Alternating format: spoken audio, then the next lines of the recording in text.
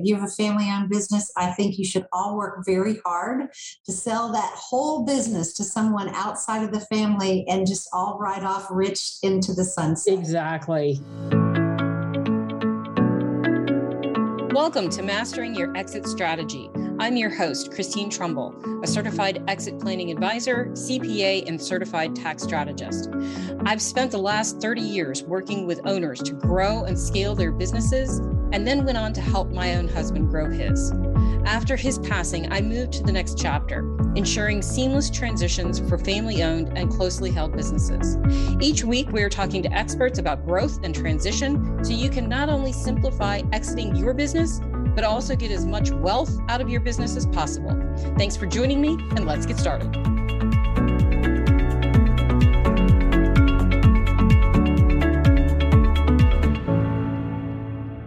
Hi again, this is Christine Trumbull with Mastering Your Exit Strategy, and today I'm speaking with Sandra Finch.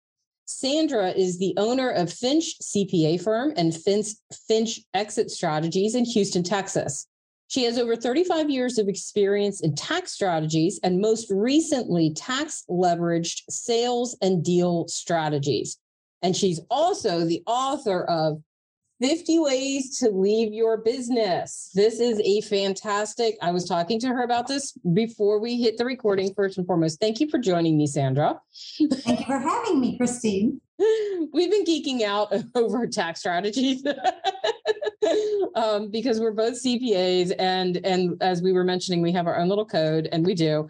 But if you are a business owner, I would think you are if you're listening to the podcast, you need to read this book because it is organized and written in a way that is easily digestible.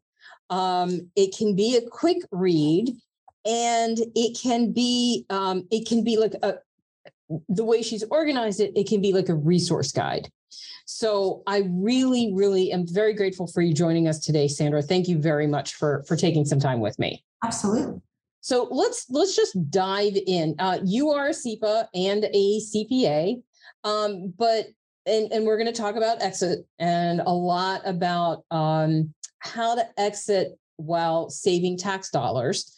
But let's start off with, what is the smartest thing that a business owner can do in the leading 5 to 7 years before they sell their business? Well, the smartest thing they can do is make a plan. They need to know where they are right now. And the second smartest thing they can do after they've made that plan is to start building the balance sheet that they have outside of the business. A lot of people are all about, well, my net worth is $5 million and $4.9 million of that is what I believe my business is worth. And the problem with that is that A, the business may not really be worth that much. B, if you haven't de-risked the business, you may not retain that value until you are ready to retire. And C, what you'd never want to do is wait until there's some sort of sickness in order to start planning. And that could be that you, the owner, gets sick, or the economy gets sick, or your industry gets sick. I mean, imagine if you were Fuji Films in 2001. Yeah. You had it made, right? Everyone needed film. Everybody needed film development.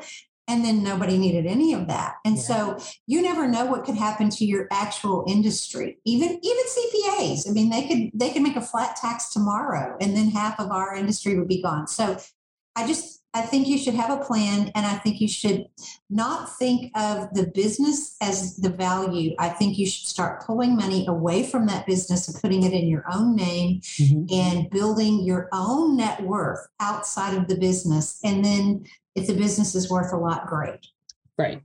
Well, yeah, because a lot of people are going to hold on to their businesses for an extended period of time. And while they're growing and building that value, and that's fantastic. And that's what I do all day, every day. But the longer you hold on to that business, the more risk is associated with holding on that business for exactly what you said. Industry changes, the economy changes. Can you say pandemic? So let's get right to taxes and money. So what is the most in taxes that you've saved an owner? And then what was the strategy that you used to do that? So the most I believe I saved someone was probably 1.5 million in taxes. That's not small.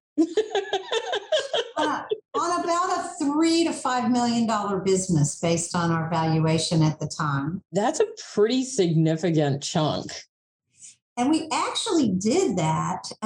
It was weird how we did it. We ended up, this was a multi-generational company. Mm-hmm. In the book, I believe it's, I can't remember, way number 29 or something. It's on page 119. Okay. But it's way number 31. So what we did was a combo gifting and retirement plan. So we had a business that the owners were already in their 60s. They had no retirement. They had an S corporation and with $1 million K1s, and they were paying lots of income taxes every year. The kids wanted the business. They were pushing 40, 3 kids. They didn't want to pay anything. A lot of these kids today don't want to buy any. They don't want to pay anything for the business. Right. Even if they did, they'd be paying it with after-tax dollars to their parents who would be paying tax on those dollars. Right. None of that makes sense to me. And in the meantime, they'd probably borrow it and pay a bunch of money to a bank in interest. Right. All wasted dollars, in my opinion. So what we did was in the 5 to 8 year lead up to them retiring was we put in an aggressive retirement plan, a 3-fold retirement plan. And what we ended up doing was put away the maximum amount of dollars every year for mom and pop, which we also converted to a C Corp. Mm-hmm.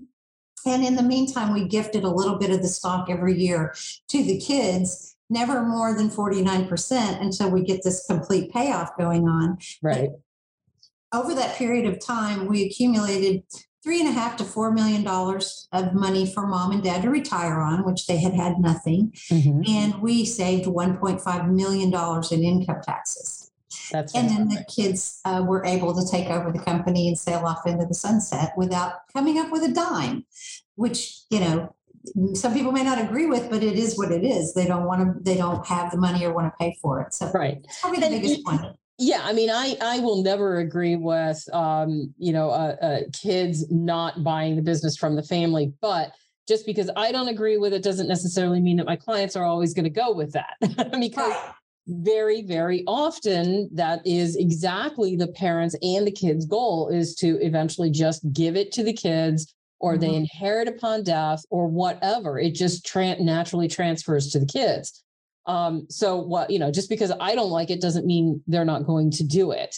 That's a fantastic, but again, by doing that, you still have, you can still end up with taxable consequences. And how do you end up with, mom and dad's retirement? That's brilliant. I love it. So what is a little known strategy for saving tax dollars during sale? Probably a really little known one is personal goodwill. Okay. So, and this comes up big time if you have a C corporation, which there are a lot of reasons you'll find in the book, or we may talk about it a little while about why I like C corporations so much. Mm-hmm. They can set you up really nicely for what's called a 1202 exclusion. We can talk about that. Yep.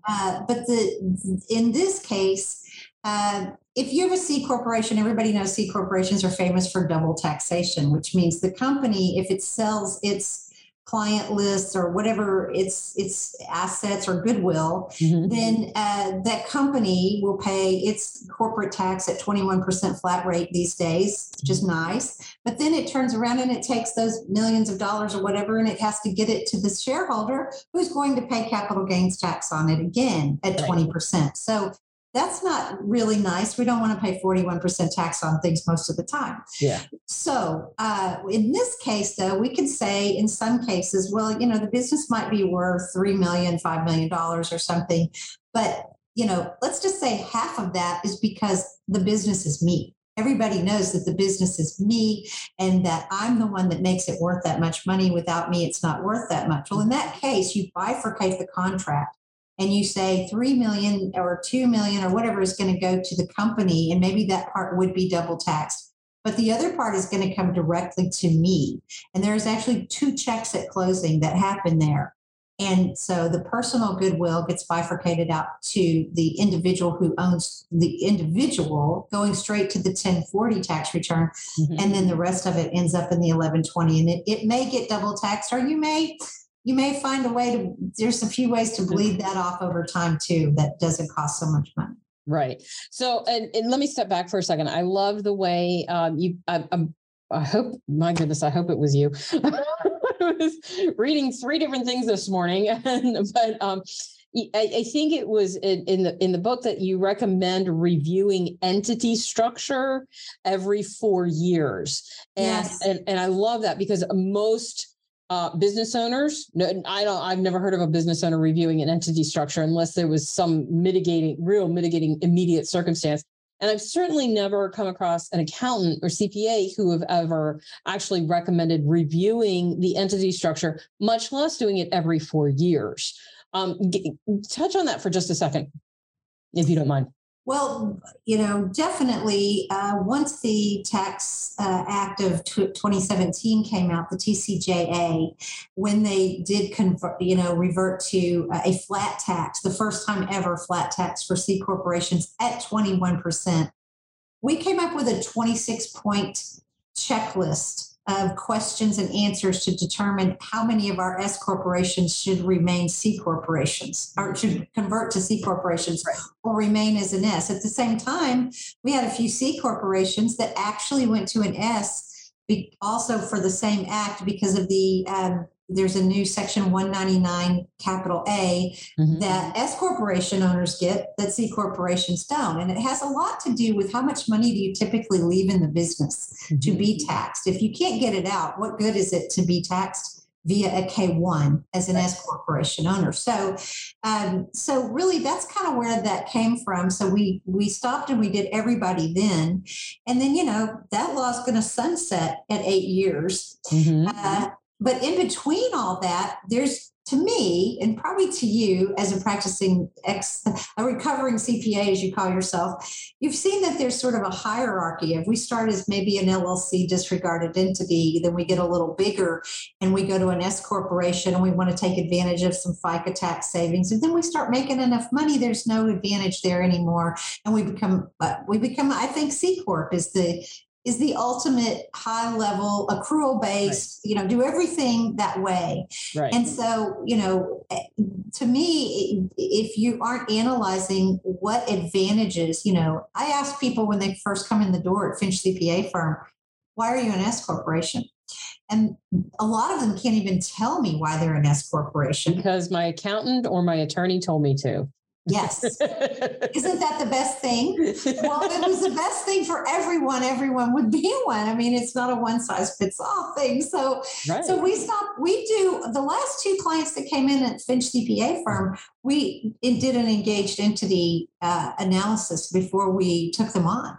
Mm-hmm. Just to give them some advice on how to move forward would be best for them, because in both of those cases, we had 3 owners taking home $1 million K-1s and paying themselves $56,000 in salary or something like that. Some tiny little salary that the IRS would consider unreasonable. In that right. case. Right. And so, and then, you get to participate in a lot better retirement benefits if your salary is higher. So it's a whole package deal. It's an entity/retirement. I'm also a CFP. I'm a certified financial planner. So I really want to see the whole picture of how their money is working personally. I don't care about the business money so much as I am about the personal money. So okay. I'm like, do you even want a $58,000 salary? You work 80 hours a week. Is that really what you think you should be getting? And so, we talk about value, right. What is the value here? If you get up every morning as a business owner and I got to feed the beast. I got to feed the beast. I've got to keep putting money back into this business. If it makes more money, I've got to put more. I got to put it in the business. I can't take it. I got to put it in the business, and I've got to use it to hire new employees, and I've got to use it for marketing. I've got to use it. Everything ends up being about the business, and that is what makes business owners exhausted and burned out. Yeah. And I want them to see some money coming out to themselves and feel Right. good about that. Right. So, speaking of entity structure and tax advantages based on which type of entity structure, there's probably a better known technique with the 1202, Section 1202 structure. Can you talk about that a little bit? Yeah, Section 1202 is an exemption. It's kind of, there's several things you can get for being a qualified small business. And so, but a 1202 exclusion is if you formed your business after 2010 and you made it a C Corp from the get-go. You can't do this later. You have to do it from the beginning. Mm-hmm. Even if it's an LLC, you have to elect C Corp from the beginning. And then if you held it for 5 years and a day, if you were an original owner, and then there's a couple of more obscure rules that usually don't apply to people, like it had to be under a $50 million setup in the first place, something like that. Right. If you can satisfy 5 or 6 things in that case, then the sale of your business can be completely exempted from capital gains tax, completely, up to $10 million. Okay. And so that's something that I hope you rewind and listen to that again. Yeah, please listen to that again or Google it, because it's a wonderful thing. Yeah. But you have to be a C Corp. And so a lot of people don't understand that if they're a C Corp, there's a lot of things they don't like about being a C Corp. Like if you have a loss in the first couple of years, like a lot of businesses do, you can't deduct that on your personal tax return. It just sort of sits there until there's a profit to put with it. Right. And it also can have an instance of double taxation where the company pays tax, and then when you take the money out, if you're not watching that carefully, you don't have an advisor to help you with that, you can pay double tax. Right. But if your goal is to sell the thing in 5 years and a day or more than that for $10 million, and you want to sell off it, and you got to sell the stock if you do that. Can't sell the assets. Right. You got to sell the stock, and not everybody wants to buy stock. So there's a lot of ifs, ands, and buts about it. But I did one last year, and it was really nice to just take that $10 million right off the top on the tax return. I just subtracted it out. Right. Now, and there are a couple of techniques to get around the concept of selling stock versus selling assets and who prefers which, and usually, and all of that. But what about the 338H10? Now we're speaking code. Now we're speaking code. The 338H10 is, or sometimes just called the H10.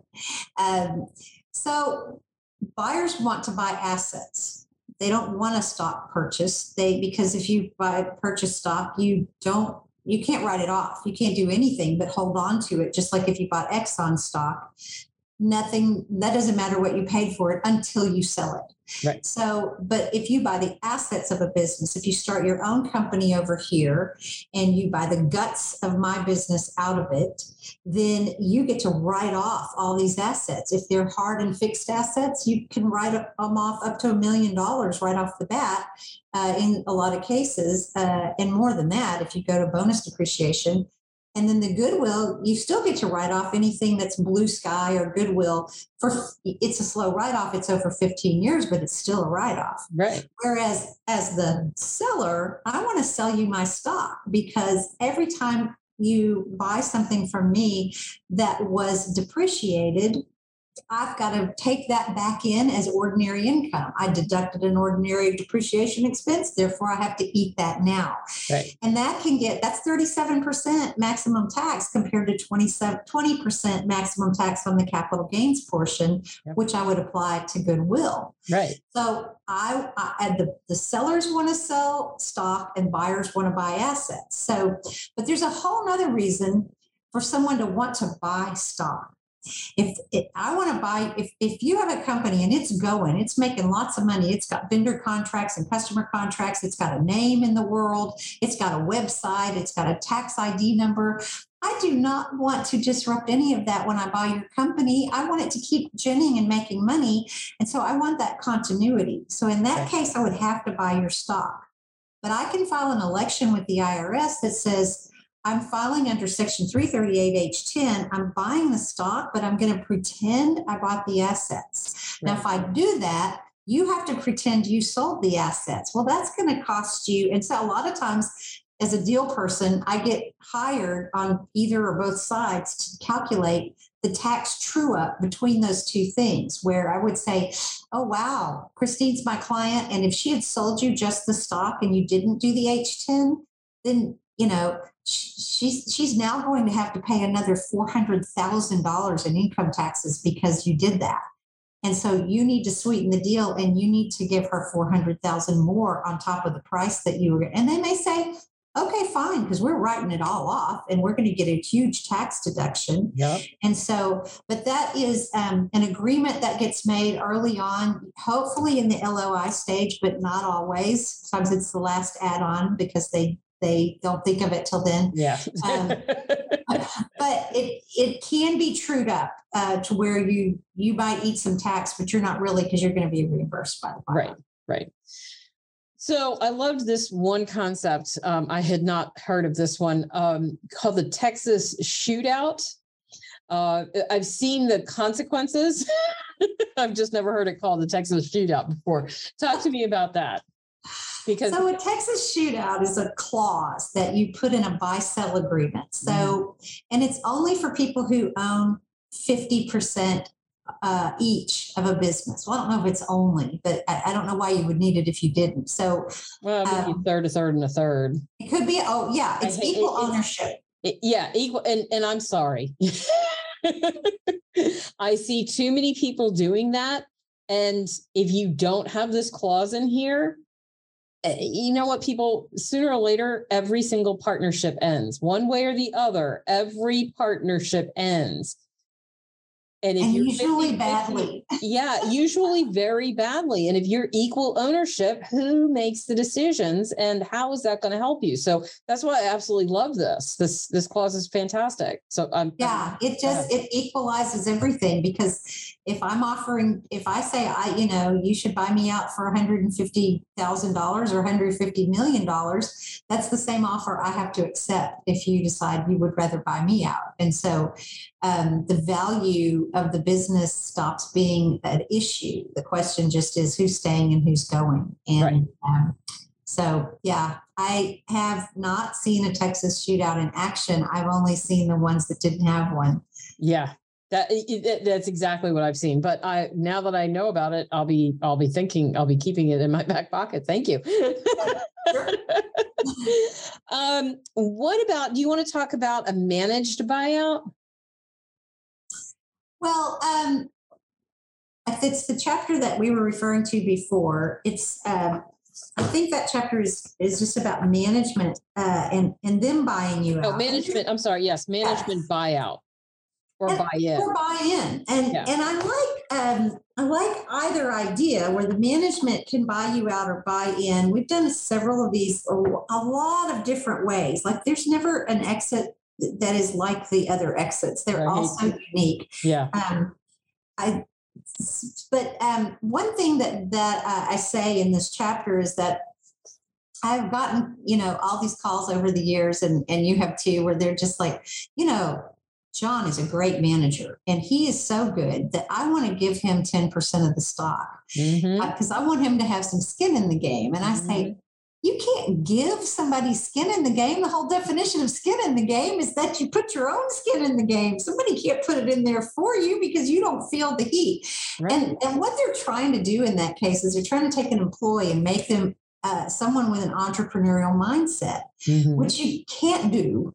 Right. People either have an entrepreneurial mindset or not. And if they do, they probably didn't work for you very long. Right. Exactly. 2 years. Exactly. You're very correct. Yes. Yeah. And so, but what I do like is the idea of maybe, talking to John about giving him 1 or 2% of the stock. Mm-hmm. And then over the years, the company could buy out the owner as a redemption of stock. And every time the owner owns less percentage, well, then John will own more of the percentage. Right. As long as this puts my seller, my owner, I'm always worried about the owner, in a good place to retire. Right. Just like that thing with the multi-generational thing. I want to make sure that this person, as a CFP for sure, I want to make sure they have enough to retire. And that's part of what a transition plan does, is it says, what is that magic number I need to retire? Right. That's one of the first gaps that's determined, is what is that piece that I don't have. And so I want to make sure we satisfy that. And then as long as we're doing that, then I don't care if John ends up owning the whole thing. If he's not an entrepreneur, he's probably going to run it into the ground, and you're not going to get any more out of him anyway. Right. And from what I've seen, John doesn't usually have the money to borrow or beg, or you'll finance it. The owner will finance it, and then you may not get another dime after you walk out the door as the owner. So I just want to make sure that we do management.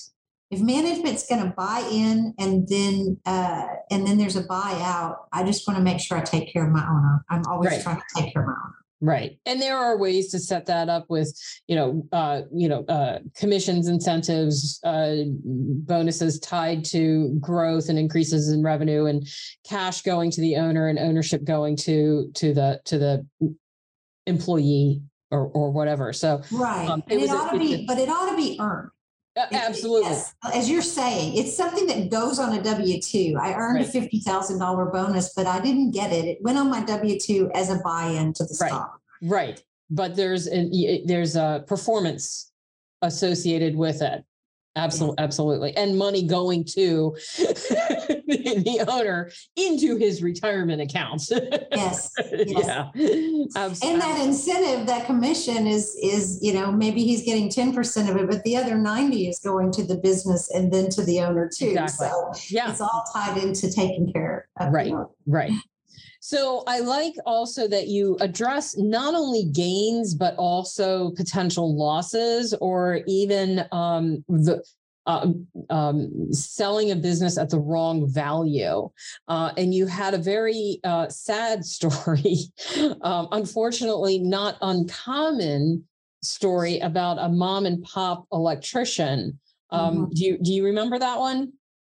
Yeah, it's close to the end of the book. I think the last 9 or 10 ways are ways not, the bad ways to do, because I've seen a lot more of those probably than good ways. But that was a sad situation, because Dad was already sick, and he was a licensed electrician, and his top employee was not a licensed electrician, but for some reason they really wanted him to be the one to buy the business, and yet they were going to seller finance the entire thing, and yes, they lowballed the value of the business. And when I said, why would you think this business was only worth whatever, $150,000 or something, they said, well, that's just all he would agree to pay. And, I'm like, well, you could sell this to another party who would keep him on as an employee, which sounds like is where he's best used. Well, but he's been here a long time, and he's been loyal, and he's been this. And so a loyal employee, a trusted advisor, a wonderful son or daughter might not be your best buyer. Right. And your best buyer is the one that's going to pay you, that gets you the most money after taxes. And everything else is sentiment. I say 3 or 4 times in the book, if you have a family-owned business, I think you should all work very hard to sell that whole business to someone outside of the family, and just all ride off rich into the sunset. Exactly. Yes. Yes. It works out so much better for everybody. And can you think about that as a goal? You've got a 5, 10, 15 year, I don't care how long the goal is. You're all looking to sell to somebody else. Otherwise, you've almost got conflicts of interest going on every day in that business. Oh, it's not an almost, it's a definite. It's a conflict. You can't help it. you just can't help it, because at that point you have individual agendas. Everybody has their own agenda. And at the end of the day, it's mom and dad who are going to be eating cat food in their retirement. And I've gotten calls from the 40-year-old next generation going, do we have to keep mom and dad on the payroll for 3 more years? They don't even come in anymore. And I'm like, do you know what they did to build this business that you're actually getting gifted to you? Right.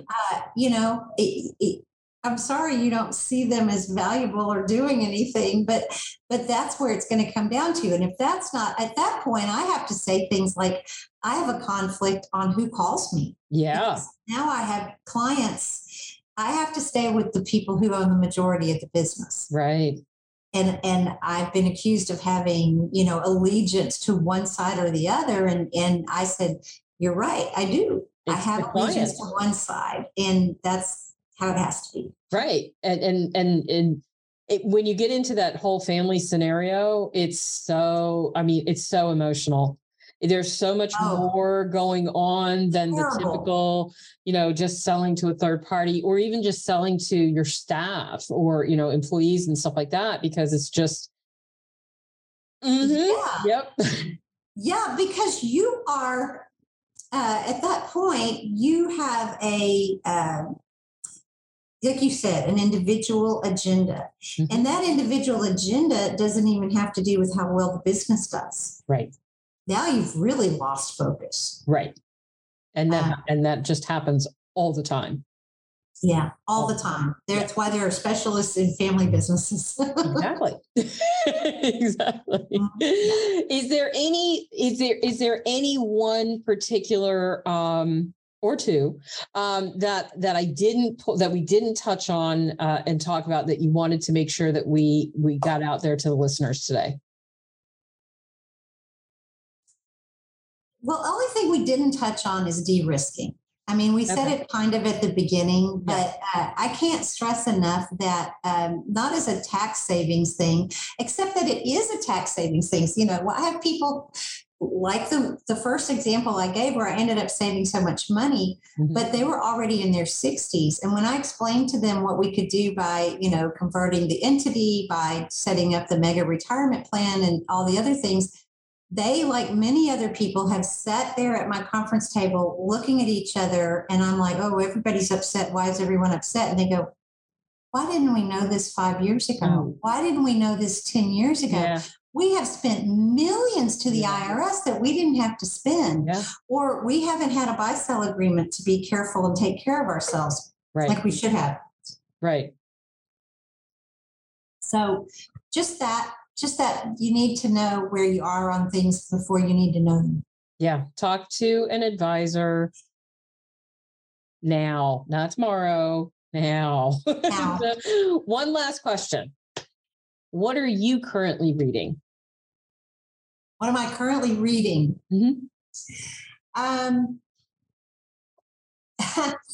That's a funny thing. I am reading a book on how to write books. So I'm also writing a novel. Okay. And so I'm reading a book on how to write the best selling fiction novel. Oh, that's cool. So I think that's fascinating. Yeah. I think that's fascinating. That's a very good book. Cool. That's good. Excellent. Do you remember the name of it?